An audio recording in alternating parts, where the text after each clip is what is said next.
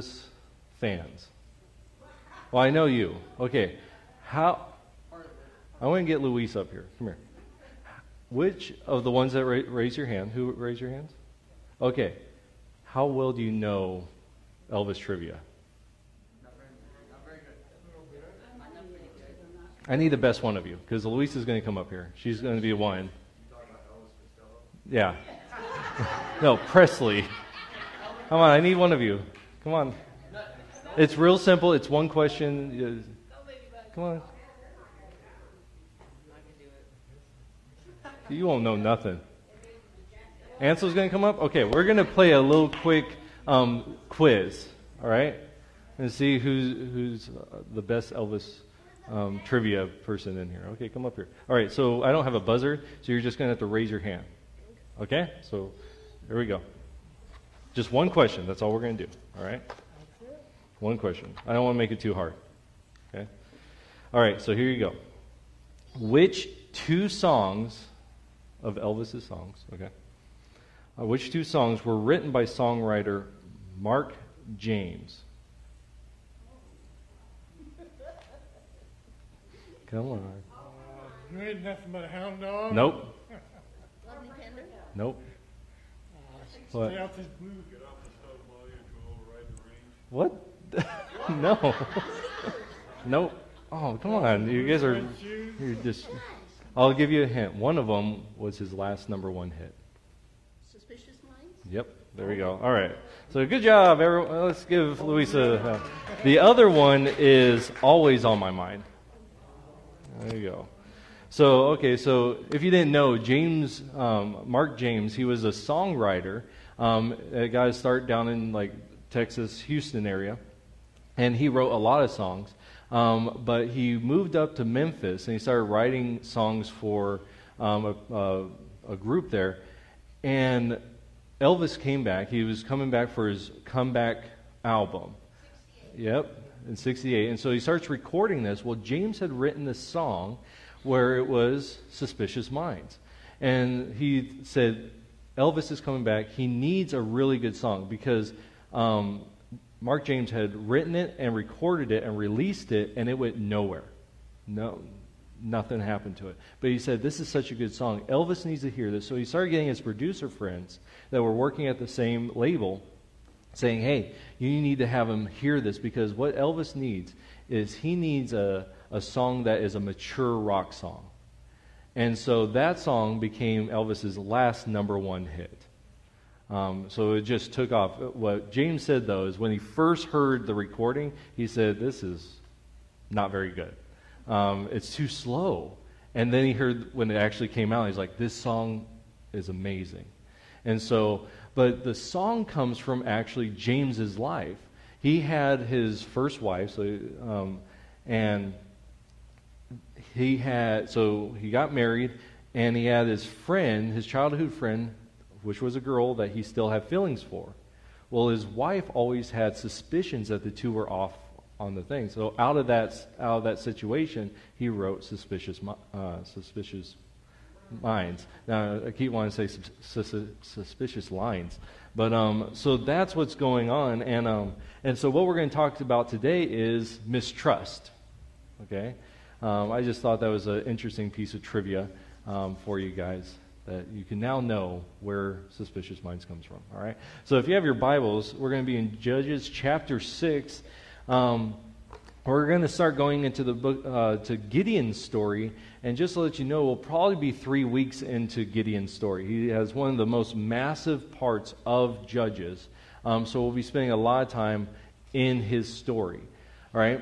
Because I think there's just a few things. There's a lot. Gideon's story is really interesting. There's a lot of ins and outs about it. But again, we're focusing on the big picture, so we're only going to look at a couple of things from his life.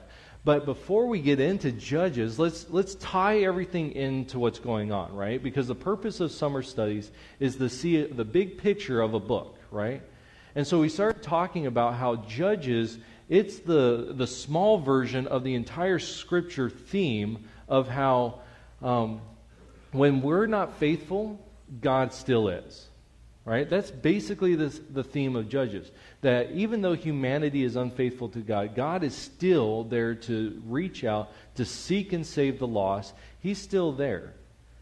But what we'll see is, as we're going through, and you're going to see it today, there comes a point where that seeking and saving the lost, there will come a point where that ends.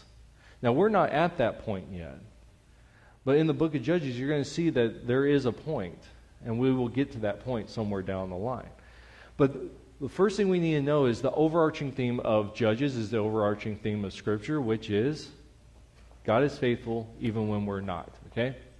So that's kind of the first week that we talked about. But in the following weeks, we started talking about these other things where right relationship comes from with God. So God desires a right relationship with His people, and that comes through obedience, through trusting, through utilizing our gifts, and walking in the Spirit. So what God wants is, He wants a people that actually follow Him. Because what we're seeing in Judges is we're going to see the cycle, right? The cycle is sin, consequence, crying out or turning, saving action, and rest. Right? That's the cycle. And repeat. Rinse and repeat. Right? But the thing is through it, God wants us to be His ideal, which is, that was the Othniel, right? And what we saw was obedience. We saw trusting. We saw the utilization of gifts. And we saw walking in the Spirit. And so what does God want from us? Right there. Okay? So that's what He wants. Does that happen? Not all the time. In Judges, it gets worse and worse and worse, right? And we said that Judges isn't just a cycle where Israel ends up at the same point, but it's a spiral down where they keep getting worse and worse. Because, as you'll see today, there's more self-focus than there is God-focus, all right? So then last week we kind of, is that it? Or we got one more? We got one more, all right. What we saw last week is we started seeing the breaking of what the role was. And you're going to see more in Gideon's life, and it's going to just get worse and worse as we go down. But what we see is that when God's people aren't obedient, that sends out a ripple effect throughout all of society. So I'm going to step out, bless you, I'm going to step out on a limb here and say the church hasn't done a very good job, and because the church hasn't done a very good job at representing Christ, look at our society. Okay? Because you know all the things in our society right now, all the transgenderism, all the homosexuality stuff, all these things, all the political strife, all the societal upheaval, all that stuff, you can trace that back to where the church in the late 1800s here in America was not doing a very good job. And we talked a little bit about that last week, where we talked about how A.B. Simpson was looking around at all these other pastors that were becoming pastors. The reason why they were becoming pastors, anyone remember? For the credit, for the prestige. And what was the church doing? Let's send them out. And they were installing these non-called pastors into these positions to build churches that weren't based on Christ. So the reason why we see social problems is because the people of God didn't do their job. That's one reason. There's other reasons. But so what, in order to have societal impact, what does the people of God need to be? We need to be obedient. Right? We need to be seeking holy lives as God is holy. All right? So, now that we have all that out of the way, we're jumping into Gideon's story, but there's a part in Gideon's story that precedes Gideon. And something that can just get, when we're talking about the judges, we can go, oh, there's Othniel. Oh, there's Ehud, the big guys, the cool ones. Oh, there's Deborah and Barak. And then we go, and there's Gideon. But there's something right before that, and that's what we're going to talk about today. So Judges chapter 6, verse 1, we're going to read through verse 24. So here we go. The people of Israel did what was evil in the sight of the Lord, and the Lord gave them into the hand of Midian 7 years. And the hand of Midian overpowered Israel, and because of Midian, the people of Israel made for themselves the dens that are in the mountains, and the caves and the strongholds. For whenever the Israelites planted crops, the Midianites and the Amalekites and the people of the east would come up against them. They would encamp against them and devour the produce of the land as far as Gaza, and leave no sustenance in Israel, and no sheep or ox or donkey. For they would come up with their livestock in their tents. They would come like locusts in number, but they and their camels could not be counted, so that they wasted the land as they came in. And Israel was brought very low because of Midian. And the people of Israel cried out for help to the Lord. When the people of Israel cried out to the Lord on account of the Midianites, the Lord sent a prophet to the people of Israel. And he said to them, "Thus says the Lord, the God of Israel, I led you up from Egypt and brought you out of the house of bondage. And I delivered you out of the hand of the Egyptians and from the hand of all who oppressed you, and drove them out before you, and gave you their land. And I said to you, I am the Lord your God. You shall not fear the gods of the Amorites in whose land you dwell, but you have not obeyed my voice." Now the angel of the Lord came and sat under the terebinth of Ophrah, which belonged to Joash the Abizarite. Where am I? While his son Gideon was beating out wheat in the winepress to hide it from the Midianites. And the angel of the Lord appeared to him and said to him, "The Lord is with you, O mighty man of valor." And Gideon said to him, "Please, sir, if the Lord is with us, why then has all this happened to us? And why are all these his wonderful deeds that our fathers recounted to us, saying, Did not the Lord bring us up from Egypt? But now the Lord has forsaken us and given us into the hand of Midian." And the Lord turned to him and said, "Go in this might of yours and save Israel from the hand of Midian. Do not I send you?" And he said to him, "Please, Lord, how can I save Israel? Behold, my clan is the weakest in Manasseh, and I am the least in my father's house." And the Lord said to him, "But I will be with you, and you shall strike the Midianites as one man." And he said to him, "If now I have found favor in your eyes, then show me a sign that this is you who speak with me. Please do not depart from here until I come to you and bring out my present and set it before you." And he said, I will stay till you return." So Gideon went into his house and prepared a young goat and unleavened cakes from an ephah of flour. The meat he put in a basket, and the broth he put in a pot, and brought them to him under the terebinth, and presented them. And the angel of God said to him, "Take the meat and the unleavened cakes, and put them on this rock, and pour the broth over them." And he did so. Then the angel of the Lord reached out the tip of the staff that was in his hand and touched the meat and the unleavened cakes. And fire sprang up from the rock and consumed the meat and the unleavened cakes. And the angel of the Lord vanished from his sight. Then Gideon perceived that he was the angel of the Lord. And Gideon said, "Alas, O Lord God, for now I have seen the angel of the Lord face to face." But the Lord said to him, "Peace be to you. Do not fear. You shall not die." Then Gideon built an altar there to the Lord and called it, "The Lord is Peace." To this day, it still stands at Ophrah, which belongs to the Abizarites. All right, so this is where we are. All right, so we talked about Othniel, we talked about Ehud, talked about Deborah and Barak. We briefly mentioned Shamgar, and now we're in Gideon. Right above, just above the middle. All right, we're good. Everyone see where we are? What?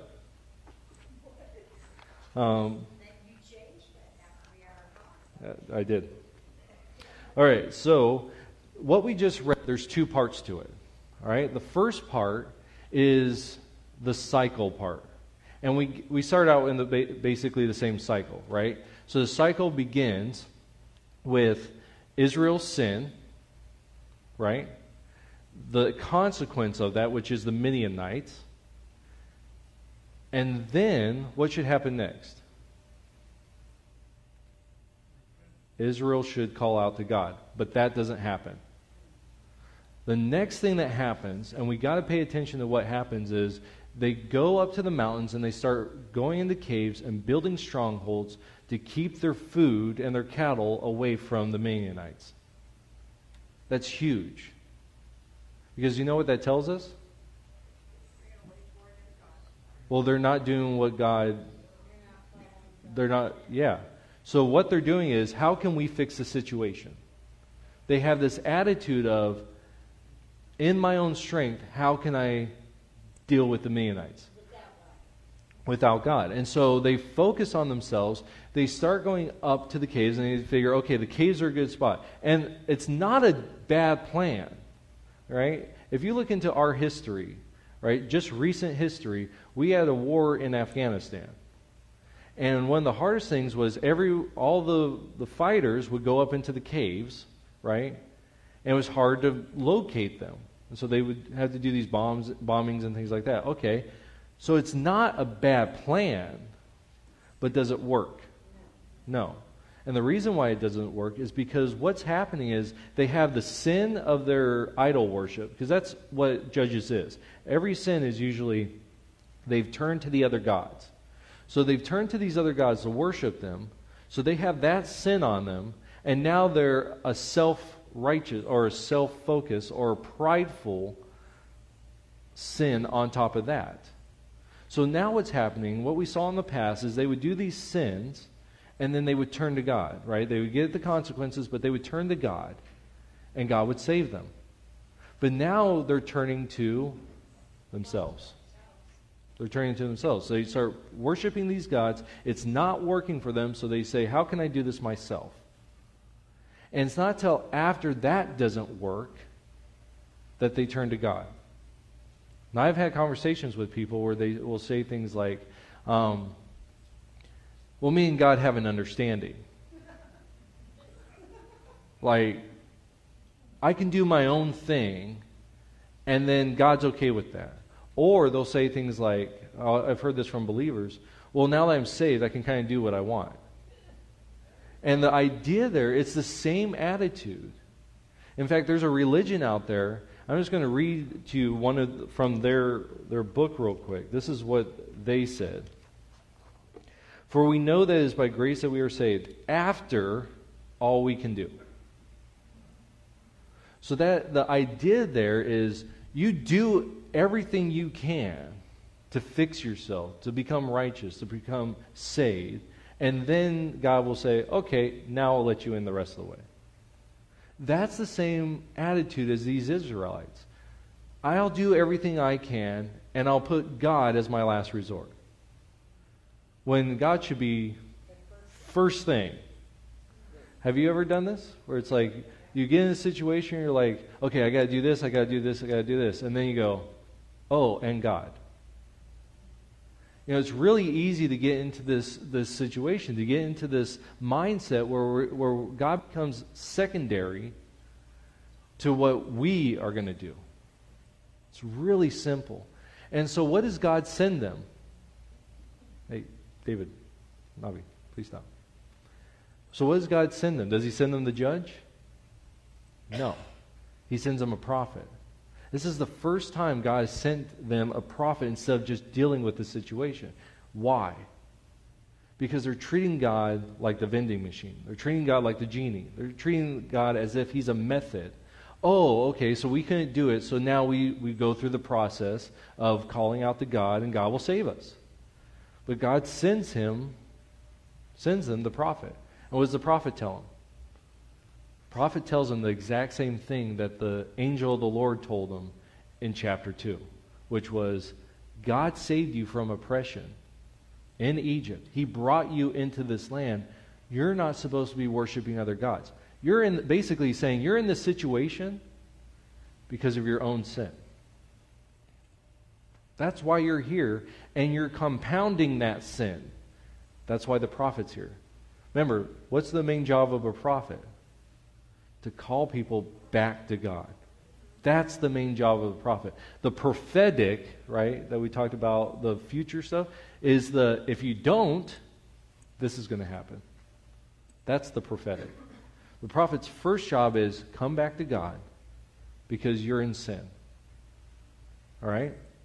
And that's what we see this prophet does. And so we have that, right? So that's part one. Part two now is God's going to save them. Because what's the theme of Judges? Even when we're unfaithful, God is still faithful. So the people, even in their sin, this is why I love, Romans 5:8?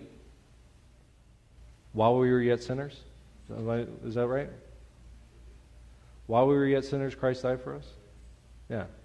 While we were yet sinners, Christ died for us. What's that say? While we're unfaithful, God is still faithful. All right? So, even while Israel is unfaithful in this moment, Even when he sends them a prophet to say, hey, get your act together, God is still working at that moment. There's no, and later on. It's the prophet comes, angel of the Lord shows up. Like, it's like in sync. As the prophet's coming, here's the angel of the Lord coming. There's no sense of time in this. It's just the prophet comes, but the angel of the Lord's working, but he's not working in the grandiose. He's working on this one guy named Gideon.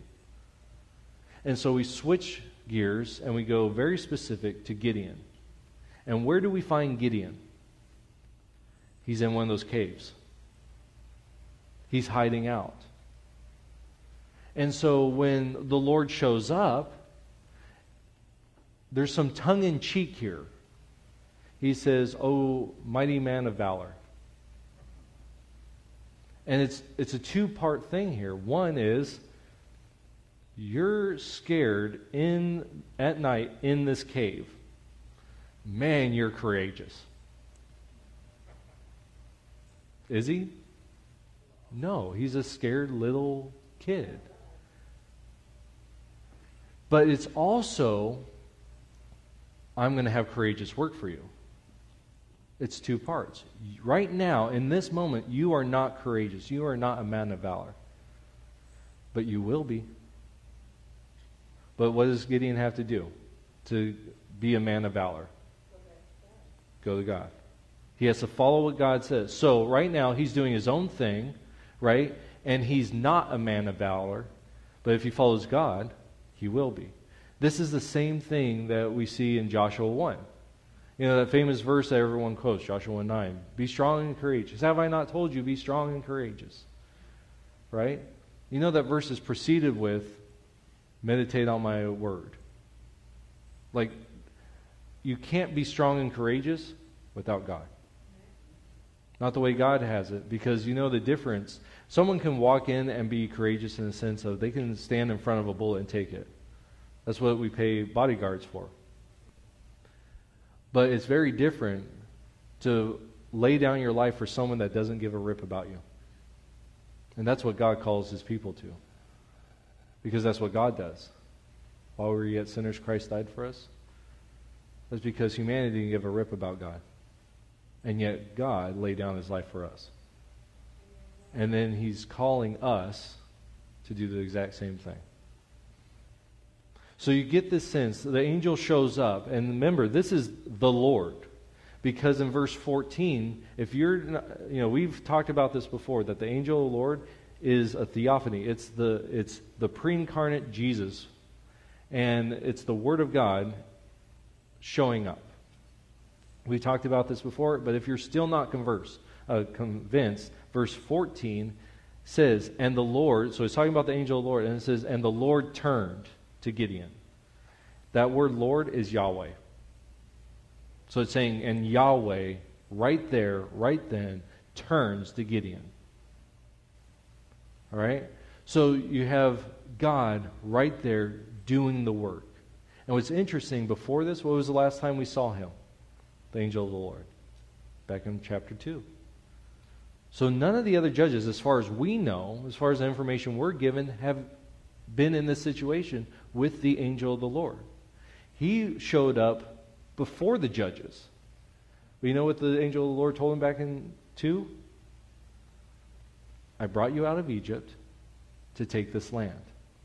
But you turn away from me. What did the prophet say? God brought you out of Egypt to take this land, but you turned away from him. And now the angel shows up and says, Gideon, man of valor. Right? What's Gideon's response? He's got a couple of them. The first one is he accuses God. He starts out with accusing God. God, if you're really for us, why is it that we're in this situation? Because and this is the implication there, the underlying thing, because it must not be our fault. What did you do to allow this? Well, we already know what the situation is, right? It's because of their sin. That's why they're in the situation. But Gideon doesn't see that. And he says, why have you allowed this? And then he says, and this is kind of taking the angel of the words, Lords, and taking the prophet's words and kind of turning them back on the angel of the Lord, back onto God. And he says, where is all that stuff we've heard about in the past about how God brought us out of Egypt? Why isn't he doing that today? Now here's the thing. We just went through Othniel, Ehud, Deborah, and Barak, right? We just went through them.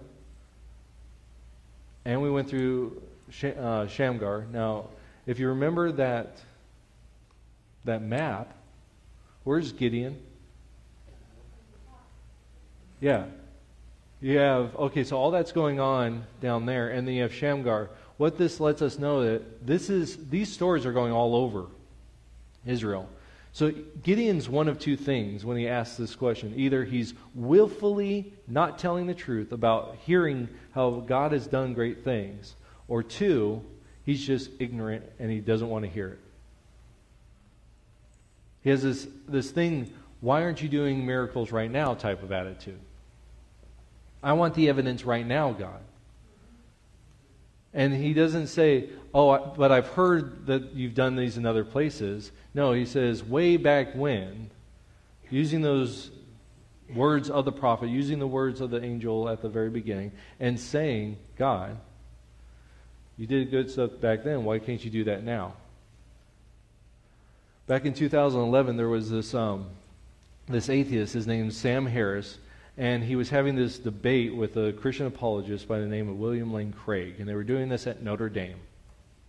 And he said this thing in this final, if you're in a debate, you have a final kind of argument that you give. And this is what he said in it. He says, if you lived 2,000 years ago, there was evidence galore performing miracles, but apparently God got tired of being so helpful. He has the same attitude as Gideon. Well, apparently, God, you did something back then, but you're not going to do anything today. The problem was, Gideon didn't realize God was working all over Israel. Working up in the north, working in the south, working in the central area. Gideon, either one, was willfully not paying attention and lying to God, or two, just didn't want to hear it. That's the situation. So you get to Gideon, and this guy, he's not good at this point. He's scared. He's mistrusting of God. And then, when God says, I'm going to send you, what's the next thing he does? I'm from a really small town. I'm from a small clan, from the least in my father's house. Basically, and people compare this with Moses, where Moses is like, I can't speak, I can't get in front of people, and Moses goes through this whole thing. Except Moses, his problem wasn't so much mistrust of God, where Gideon's is. Gideon's trying to make all these excuses. Why? Because he's in his own sin. And so after that, God's like, I'm going to send you. And then what happens? Gideon says, well, let me make you some food. Right? Let me make you some food. But see, here's the thing. Does God need food? Is that what he's seeking? No, what is he seeking? The obedience, the belief, the trust. But Gideon's treating him like the idols of the other nations. You would bring them food for their favor. You would do things for them. And God's like, I just want you to listen and do. And he's like, just wait here, I'll go get some food. And you can almost hear the exasperation. I'll stay around. Like God says, I'll stay around. As if like he leaves and he's gone. But he waits. He brings them this food. And what I don't know what Gideon's planning here. What does he think's going to happen? Well, whatever he thinks, it doesn't happen. Because the angel of the Lord says, put it on the rock. Okay? Now cover it with that broth that you brought. This will happen again, very similar in Kings, 1 Kings, 2 Kings, 19 with Elijah. Yeah. 1 Kings. Where Elijah then says, make the altar. Let's put some water on that. But in this time, it's just a small little thing. Angel, put that food on that rock. He does, put the broth on. And then he consumes it with fire. There's two things I think that's going on right there. Is one, I don't need your food. Two, see how I just burned that up? Get in line, Gideon.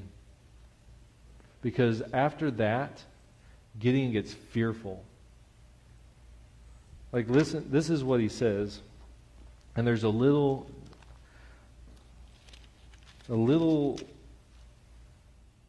clue right here. He says, alas. Just that little word, alas. Alas, O Lord God, for now I have seen the angel of the Lord face to face. He's scared. And in that one word, alas, it's implied, I'm going to die. You know how we know that? Because of what the angel of the Lord says. It says, but the Lord said to him, now the angel's gone, right? The Lord says now, peace be to you. Tells him shalom, peace. You're not going to die. Right? But there's a certain clarity in Gideon's his statement, alas. Because Gideon doesn't know God. He knows of him. He knows of Yahweh. But he doesn't know him. Because if he knew him, he would have said, okay, I need to walk in obedience. I need to go do what God's going to have me do. And he's going to give me the strength because he's sending me. But Gideon's thought is, I'm going to die now. Because I just met God. And he doesn't realize, no, you met God for purpose. And God has purpose now for you. And next week, we'll start talking about that purpose. But that's the thing is, what we see here is this mistrust of God and the self-reliance attitude that gets compounded, that compounds the disobedience that's already happening. We see the disobedience of Israel, and then from Gideon we see this mistrust of God. And it's just compounding on God, on the people of Israel. And the thing is usually there's two ways to experience suffering. And the one that we keep seeing with Israel is from their own sin. They're experiencing suffering because of their own sin. There's another form of suffering, which is suffering through following God. Both are suffering, but the end results are two different things. One is suffering for suffering. The other one is blessing that we talked about last week. And so in 1 Peter, you get something like this. 1 Peter 2:20, it says this, for what credit is it if when you sin and are beaten for it, you endure? Basically what Peter's saying, what's the point of suffering and getting more suffering from it? What's the point? It's a rhetorical question. There is no point. Just if you do something sinful and you get suffering from it, what's the purpose of that? Nothing. It's just suffering. But, Peter goes on, he says, but if when you do good and suffer for it you endure, this is a gracious thing in the sight of God. So Gideon has a choice here. Do I continue in suffering and I'm just going to suffer for it? Nothing's going to come about it. Or do I do what God says? And there might be some suffering there, but there's a blessing through the suffering. And so, so obedience in either one. But the big thing is that God wants us to understand is at the end of that blessing from God, there is peace through it. That's the shalom, the peace. So God wants us to experience peace even in suffering. So there's, I don't know if you've ever read Fox's Book of Martyrs. Okay, there's an updated one that happened in like late 2000 or early 2000s called Jesus Freaks. It's by a group called DC Talk. And they put together, basically it's a Fox Book of Martyrs except outdated. And there was a story, the one story that really stood out to me through that whole book was there was this man, I believe it was either in Cambodia or Vietnam, and he is arrested and he's brought in to this prison, and it's a prison far worse than anything that you could probably imagine. And this guy's punishment was his guards would go and defecate in the toilet, and then they didn't care how they did it.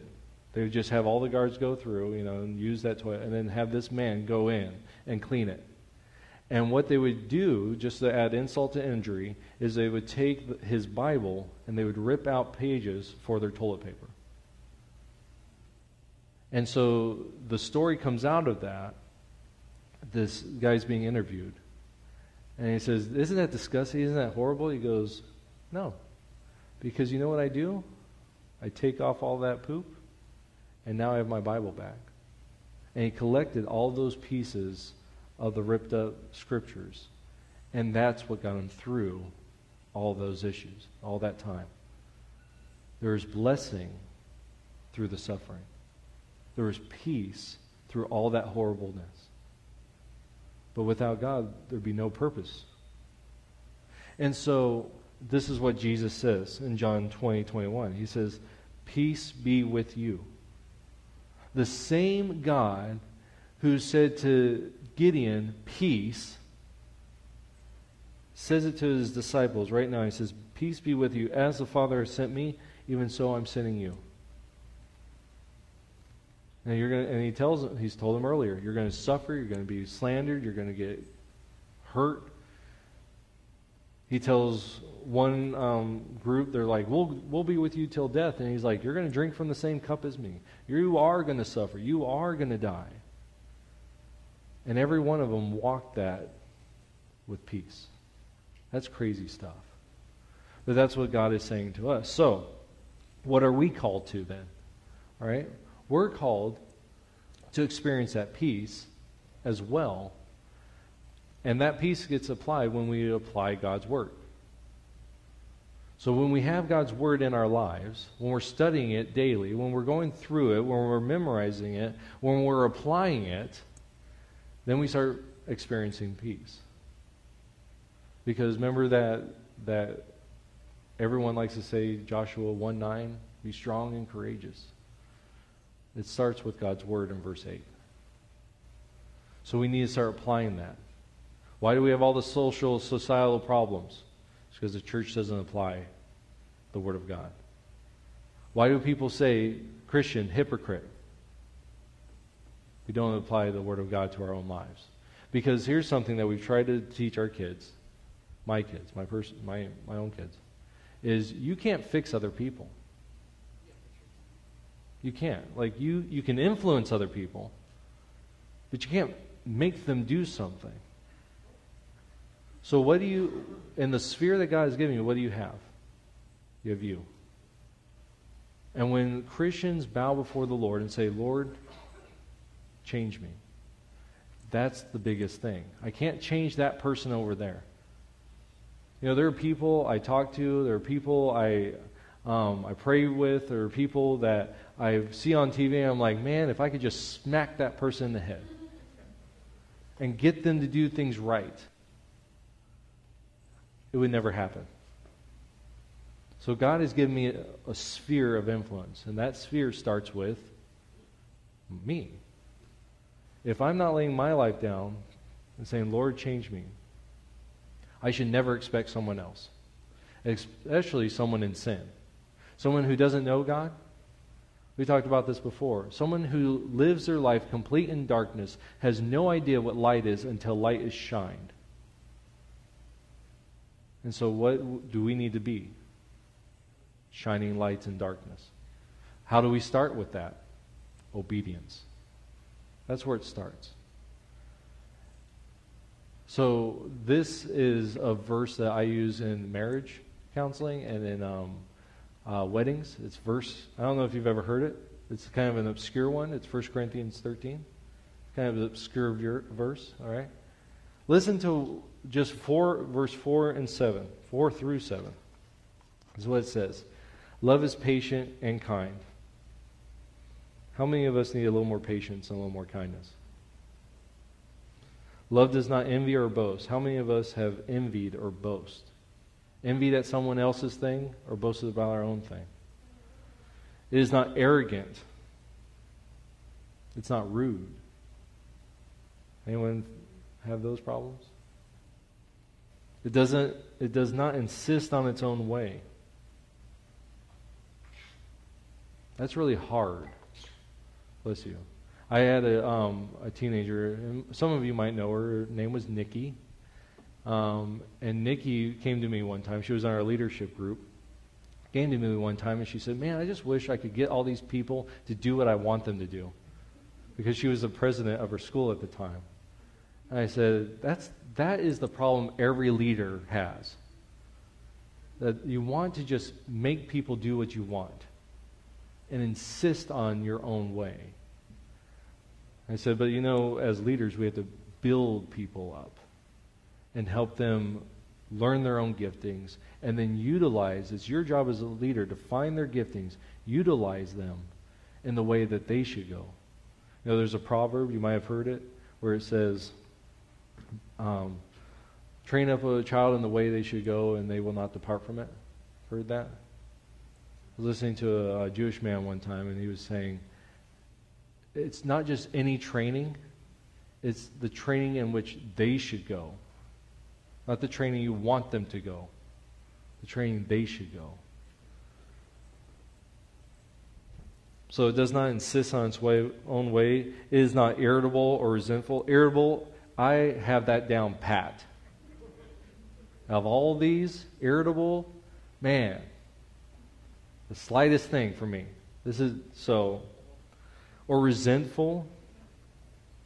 Ever been resentful of something someone said or someone did? It does not rejoice at the wrongdoing, but rejoices with the truth, even if it's a truth that hurts. Even if it's a truth I don't want to hear, I rejoice in truth, not in wrongdoing. But this is the thing I think that is the hardest thing. Love bears all things, believes all things.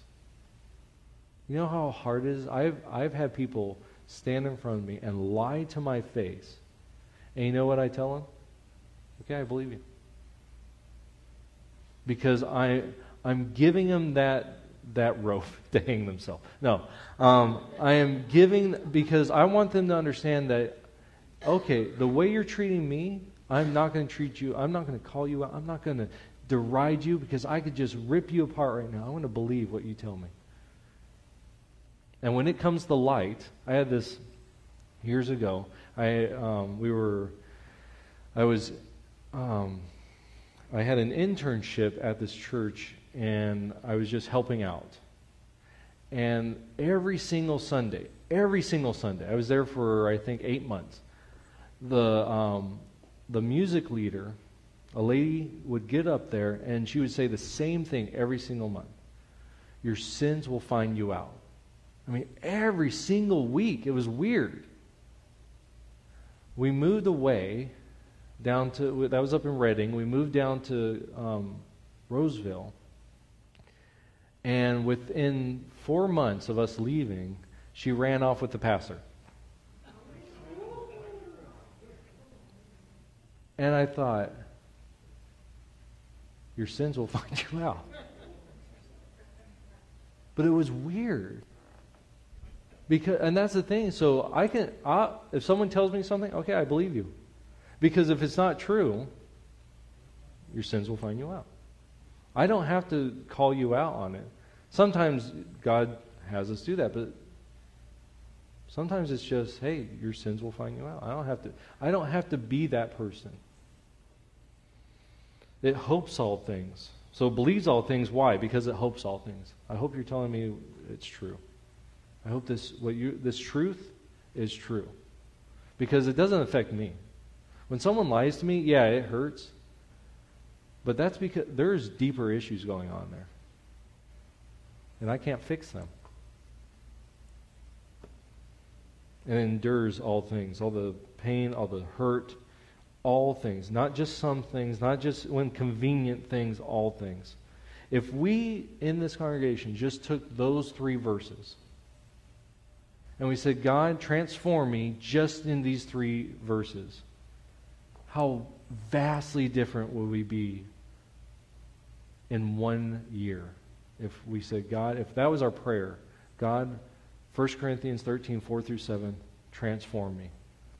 And we just said, God, for a year, that's my prayer. How different we would all be in a year. Right? So my challenge for you is this, is to take Judges.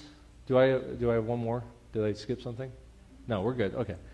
Sometimes, man, I just think. So my challenge for you is very simple. Read Judges 6, 1 through 24. See what's going on in the passage. And then have a prayer of, Lord, if I'm hiding, if I'm running away from something, if I'm mistrusting you, if I'm compounding my own sin on top of it and I'm going to have suffering because of it, Lord, do something right now. Transform me. Change me. Do something. If there's something I said, if there's something I did that would hurt relationship, Lord, bring me down. Bring me out of my suffering. Forgive me, Lord. Let me seek to be forgiven by someone else. That's what God's calling to us. So I want to challenge you this week to just go, as you're reading through, God, am I mistrusting you? Have I done something that's in disobedience to you that you would not want me to do, but I've been doing? Lord, take care of that. Let's deal with it today. Because that, just like unrighteousness has ripple effects that goes from us to our family to society, righteous acts, obedient acts, has ripple effects too. The only difference is those ripple effects are a lot slower because those bigger waves have already been out there. But when they hit hard. Because a transformed life, I've had people tell me, like, when I was younger, man, you're really different. Like, yeah, it's because of Jesus. Because if I didn't have him, guess what? I'd be worse off than you. I have a bunch of buddies that did some dumb stuff with, and every single one of them, only one of my friends from when I was younger knows Jesus. Only one. All of the other ones are suffering. I see them on their Facebook. One's in jail. One just got out of jail. One, the best of us, I don't